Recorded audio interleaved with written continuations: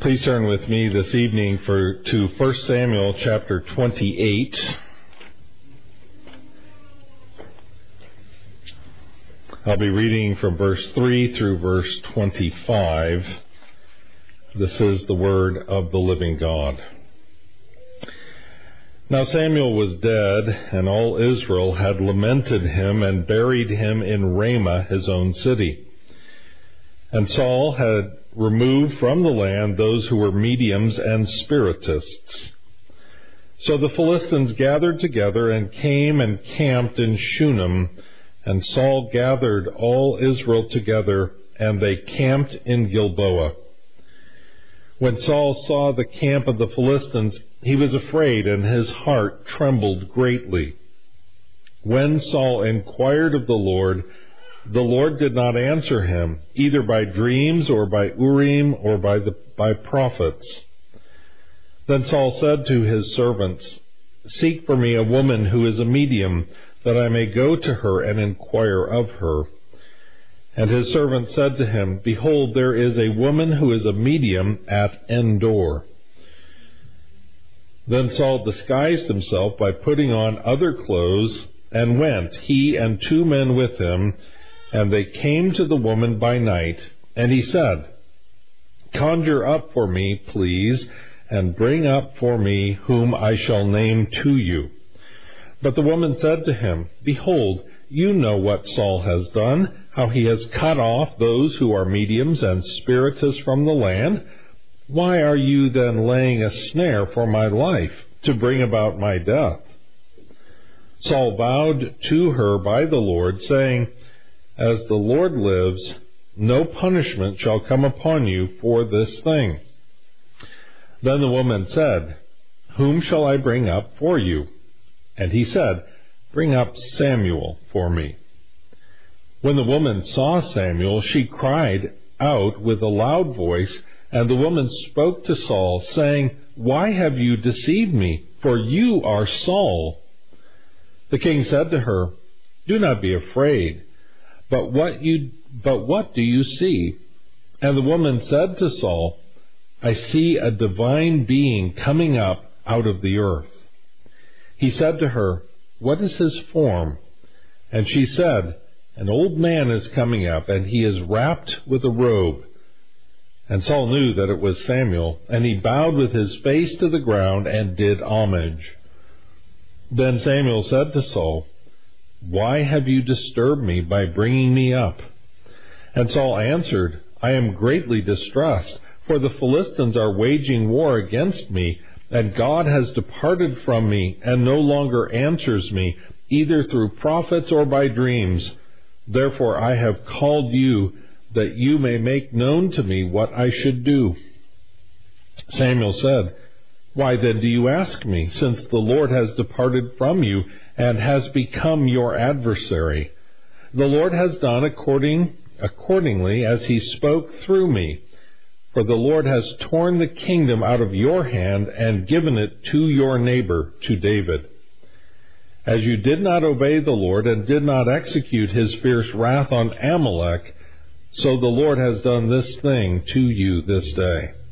Moreover, the Lord will also give over Israel along with you into the hands of the Philistines.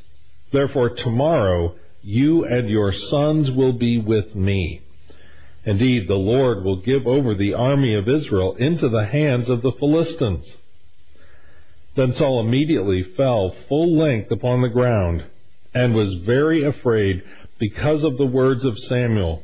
Also, there was no strength in him, for he had eaten no food all day and all night.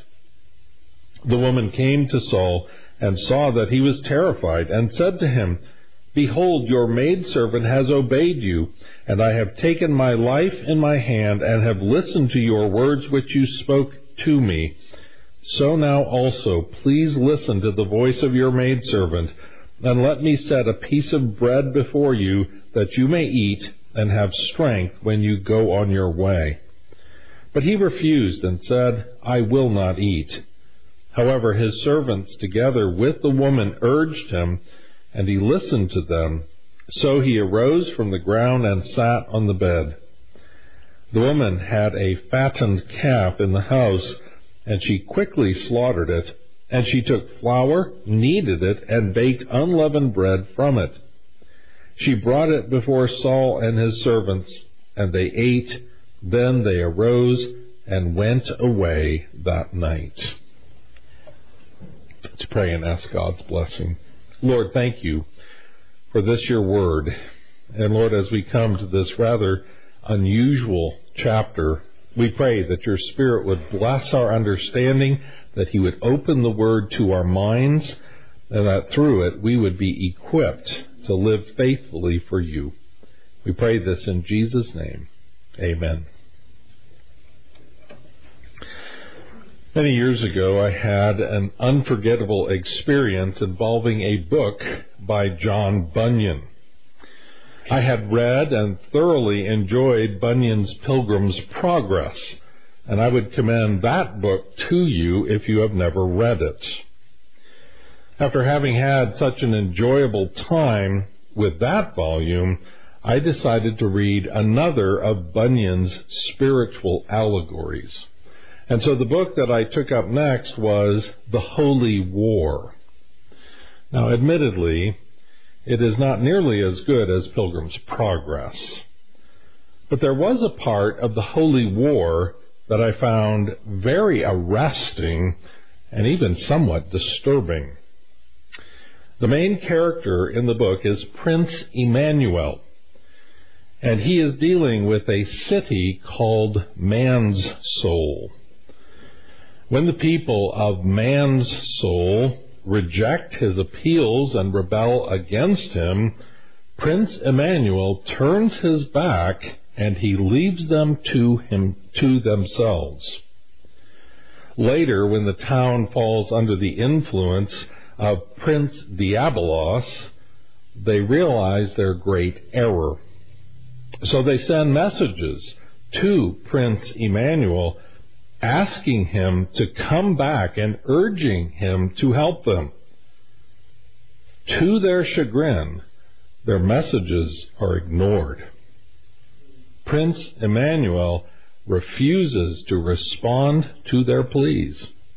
And even after they send repeated pleas for help, they get no response from the prince whom they had spurned. This led me to ponder the case of those who are beyond repentance.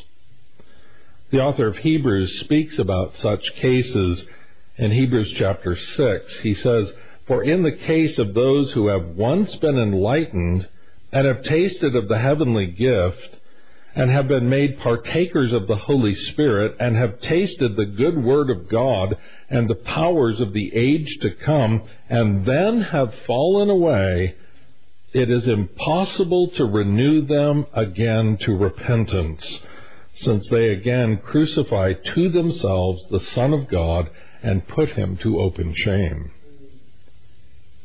This is a fearful position to be in. To be so hardened in sin that you have gone beyond the possibility of repentance. And as we will see in our passage here this evening, this is precisely where we find King Saul. He is a man very near to the end of his rope. He is about to plunge headlong into hell. So as we consider this chapter, I want to start by looking at Saul's misery. Then we're going to look at Samuel's message and finish with the Last Supper.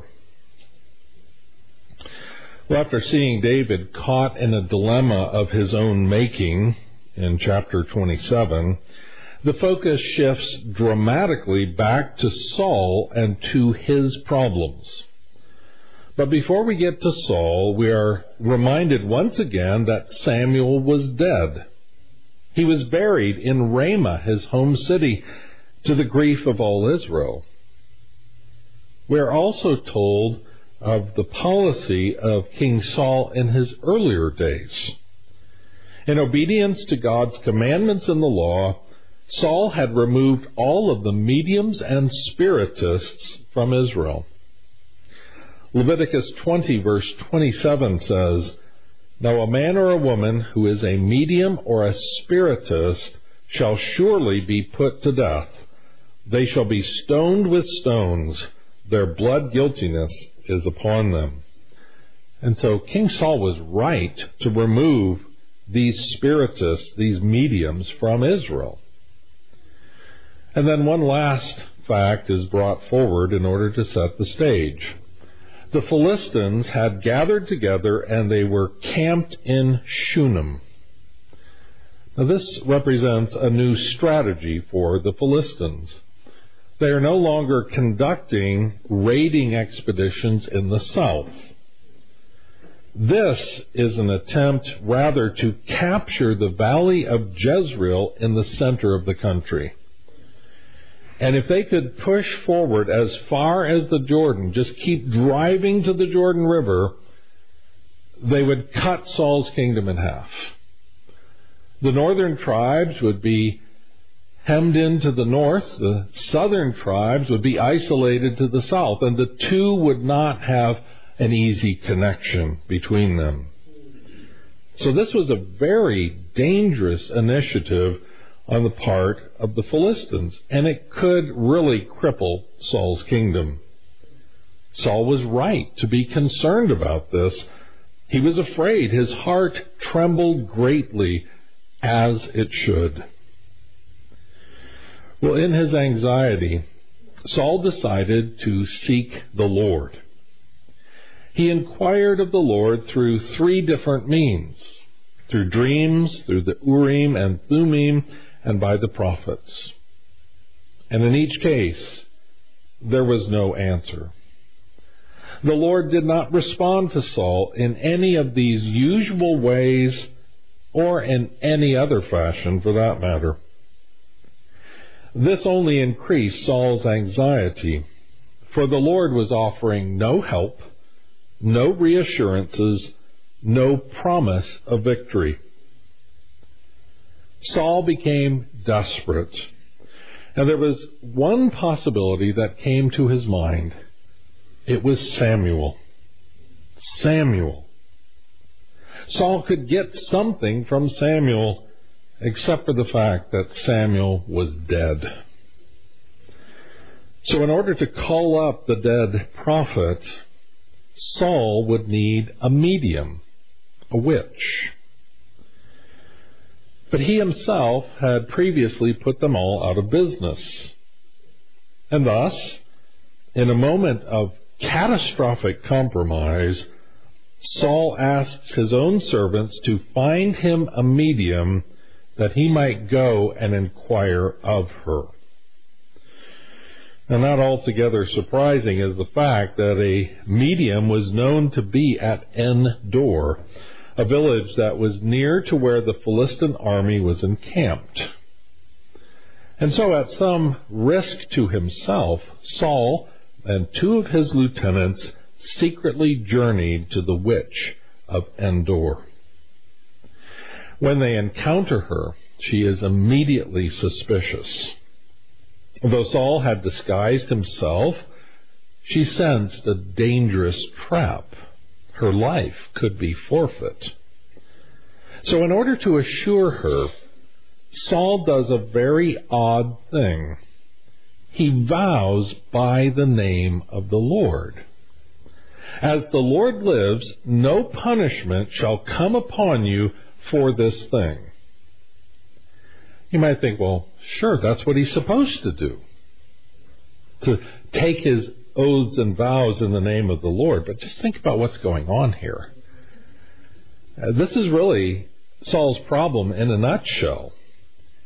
He is promising her in God's name that she won't be punished for doing something that God says was a capital crime demanding capital punishment. So as he had done before, Saul makes up his own rules, and he uses God in the process. This is not the only time in history this has ever happened. In fact, this is a fairly common play in the playbook of many people.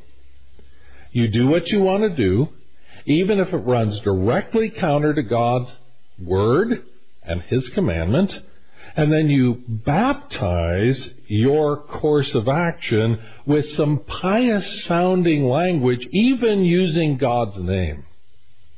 And that makes it all better, doesn't it? Not at all. Even men aren't fooled by this stuff. God certainly sees right through it. And in a lot of ways, this is just Saul being Saul. He is still the same person. He's doing the same sorts of things. Well, reassured, this woman then summons Samuel from the dead. And as soon as she does, she realizes who her customer actually is. It is the king himself, King Saul. "You are Saul," she says. He then further reassures her that it's all okay and she won't be harmed for helping him. He is in deep desperation now, and every step draws him deeper and deeper into the mire of sin. After Samuel speaks with Saul, which we will examine in just a moment, Saul is devastated. He will die within the next 24 hours. God offers him no hope, no encouragement, no possibility of escape. He and Jonathan will die in battle with the Philistines. Saul is headed to the realm of the dead. More specifically, Saul is teetering on the brink of hell itself. He is about to be thrown headlong into the flames. Saul knows this, and he collapses on the ground. He is entirely undone. His hope, his last hope, is extinguished. Saul is now hopeless, and he is helpless. And this just shows us what misery comes to those who harden themselves against the Lord and who refuse to follow His commands.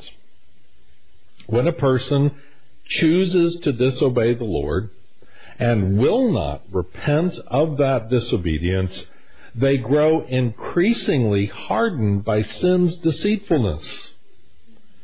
It gets worse and worse as time goes by, until they are so calcified in their sin that they are beyond repentance. And all of that awaits them now is the gloomy expectation of the eternal torments of hell.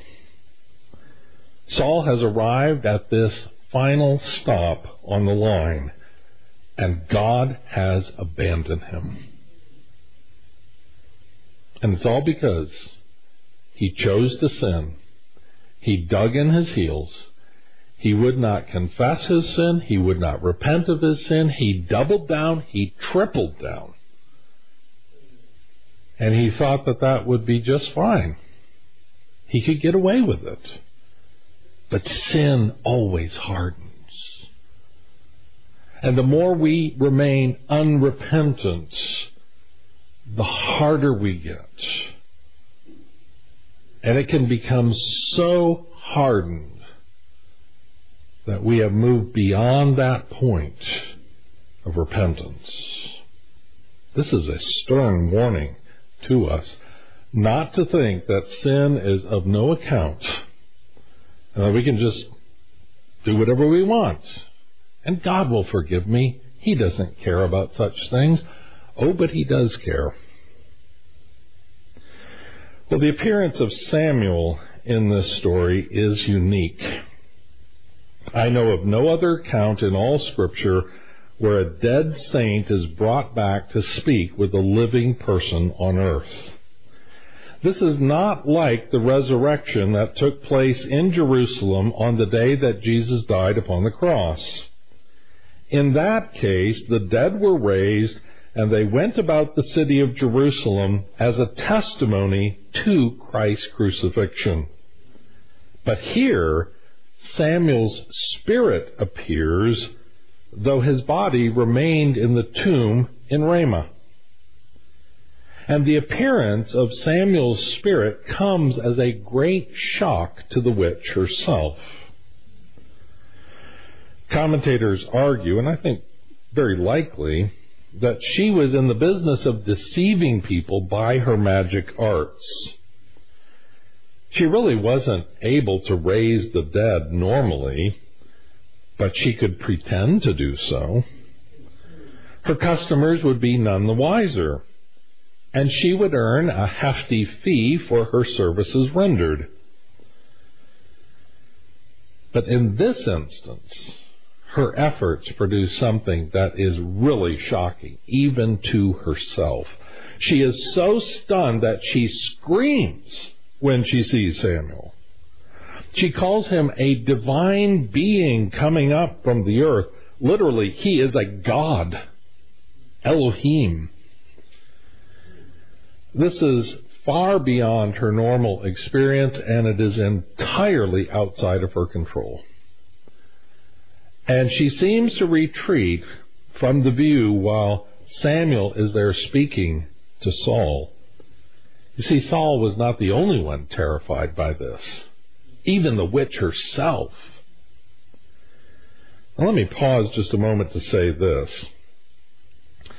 Don't take this passage as any endorsement or encouragement or even allowance to dabble in the occult. Ouija boards, seances, tarot card readings, fortune-telling, all of it is wicked. It is demonic. A Christian should never have anything to do with such activities. Any efforts to justify occult practices from this passage are wrong-headed, and they constitute a misuse of Scripture. We must be very clear and certain that Christians never ever have anything to do with demonic activity, no matter what is going on in the society around us. Now, as our culture gets further and further from its Christian roots, its Christian commitments and connections, things like the occult become trendy. And they can come through all kinds of different media. The internet can be used for occult practices. But the church, the Christian community, has to stand staunchly against this. And we have to make sure that our children don't somehow get drawn into or sucked into this occult activity of our society. Now, in our day and age, there is no more black and white. Everything is just some form of gray. Absolutes are out of fashion, and to say something is wrong or bad or evil. I remember, 20 years ago, when George Bush called the communist world the evil empire, and oh, did they howl about that. Because you can't say anything is evil. There are evil things in this world, and occult activity is a clear evil. So what does Samuel then say to Saul as they hold this conversation? What is Samuel's message to this desperate man? Well, Samuel begins by chiding Saul for disturbing his rest. Samuel's life and his ministry on earth were over. He was now in God's presence. He was in Abraham's bosom. Saul should not have troubled him. Saul then explains the situation. The Philistines are waging war, and God has departed from him and does not answer him. And for that reason, Saul says that he called up Samuel's spirit to help him. And Samuel responds with yet another sharp rejoinder. Why then do you ask me, since the Lord has departed from you and has become your adversary? Saul surely must have known that Samuel stood with the Lord against Saul, and that Saul had no hope with Samuel.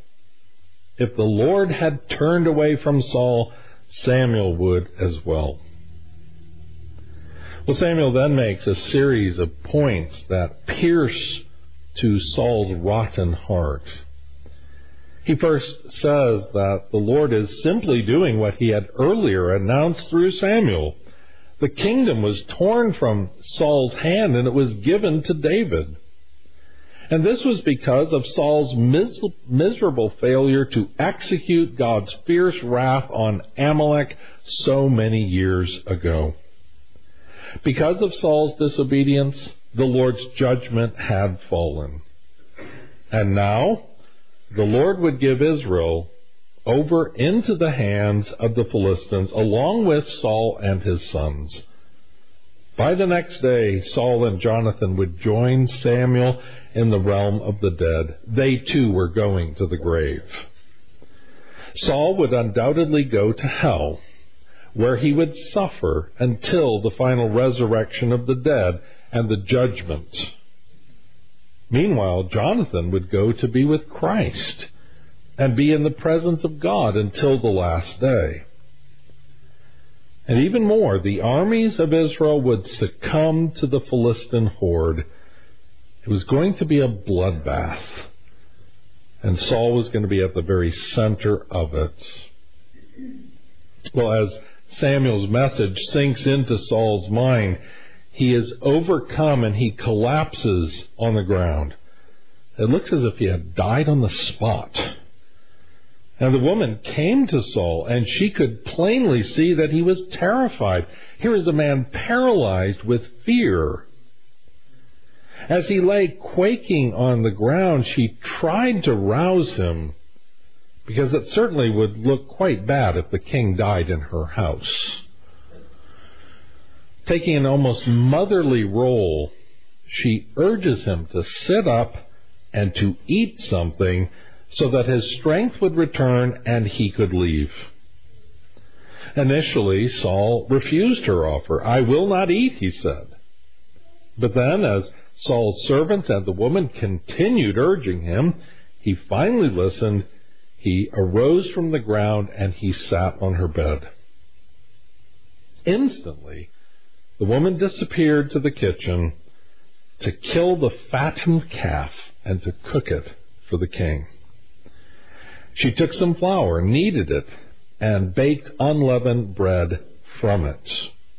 Now, frankly, this is amazing to me. Because if I'm going to cook something for a dinner, what do? I go to the fridge or the freezer, I get out the packet of meat, and then I do whatever I'm going to do to prepare it, and I cook it, and I serve it. And it usually takes a while. To slaughter a live animal, and then to cut it up, and then to cook it. This woman is amazing. And she is making a feast for the king. Once it was done, she brought the feast before Saul and his servants, and they ate a meal truly fit for a king. This would be Saul's last supper. Samuel's prophecy would prove true. Saul would die in battle the very next day. And Saul eats his final meal in the presence of a witch who had just committed a crime worthy of death that he said he would not punish. Saul's life is at an end. He ate the meal, he arose with his two companions, and they went away into the night. One cannot help but think of another supper held 1,000 years later. There was another reprobate who ate a supper and went out in the darkness. And as he did, the devil entered into Judas's heart as he went out to betray Jesus to the chief priests. Judas would soon die also, just as Saul did. And the two of the most miserable men are now spending their days suffering the pains of hell in a place where the flame never goes out and the worm never dies. Not a single drop of water is available to wet their tongues as they suffer the agonies of hell in the flames. 6:05, Sunday night, February 19, 2023. Where are Judas and Saul? They're in hell right now. They suffer now because of their sin, because of their unrepentant, rebellious hearts. And this reminds us again, where unrepentant sin will take a man or a woman, whether it was the disobedience of Saul to the Lord's clear command or the greed of Judas in taking 30 pieces of silver to betray his master. Unrepentant sin sustained over time hardens men until they are past the possibility of repentance. When Prince Emmanuel finally turns his back upon you, there is nowhere else to turn. No other help exists. Though you will ask, he will not respond. And this is why we always urge and implore you, keep short accounts with the Lord your God. Repent of your sins quickly, sincerely, and particularly. Don't allow yourself to think that you can always repent later on, perhaps on your deathbed. No, repent today. Be reconciled to God as soon as you possibly can, before you lay your head down to sleep tonight. Do not let the deceitfulness of sin harden you, as it hardens so many in our day. You know, there's people all over this county, all over this state, all throughout this country who are hardened in sin's deceitfulness. And they get harder and harder as time goes on. And their souls are in real danger of eternal destruction. And that's why we have to keep going out and proclaiming the gospel and calling all men everywhere to repent and believe the good news, so that they can escape the wrath to come. Because the wrath is coming, and when it comes, it will not delay, and it cannot be stopped. And we, as ambassadors of Jesus Christ, go out into our community, into our workplaces, into our neighborhoods, even into our extended families, and we are warning and urging people. Today is the day of salvation. Repent of your sins. Don't keep hardening in sin's deceitfulness, lest you perish. Let's pray. Lord, thank you for the warnings of your word, for the terrible outcome of Saul's wicked life of rebellion. Lord, we are chilled by what we see in this man who started so fair, so beautiful, so commended by so many, and to end his life in such a wretched state. Lord, guard our hearts from unrepentant sin. Guard us from putting off confession and repentance. Lord, draw us increasingly to admit and own our sins before you, and to call upon you in truth. For we ask in Jesus' name, amen.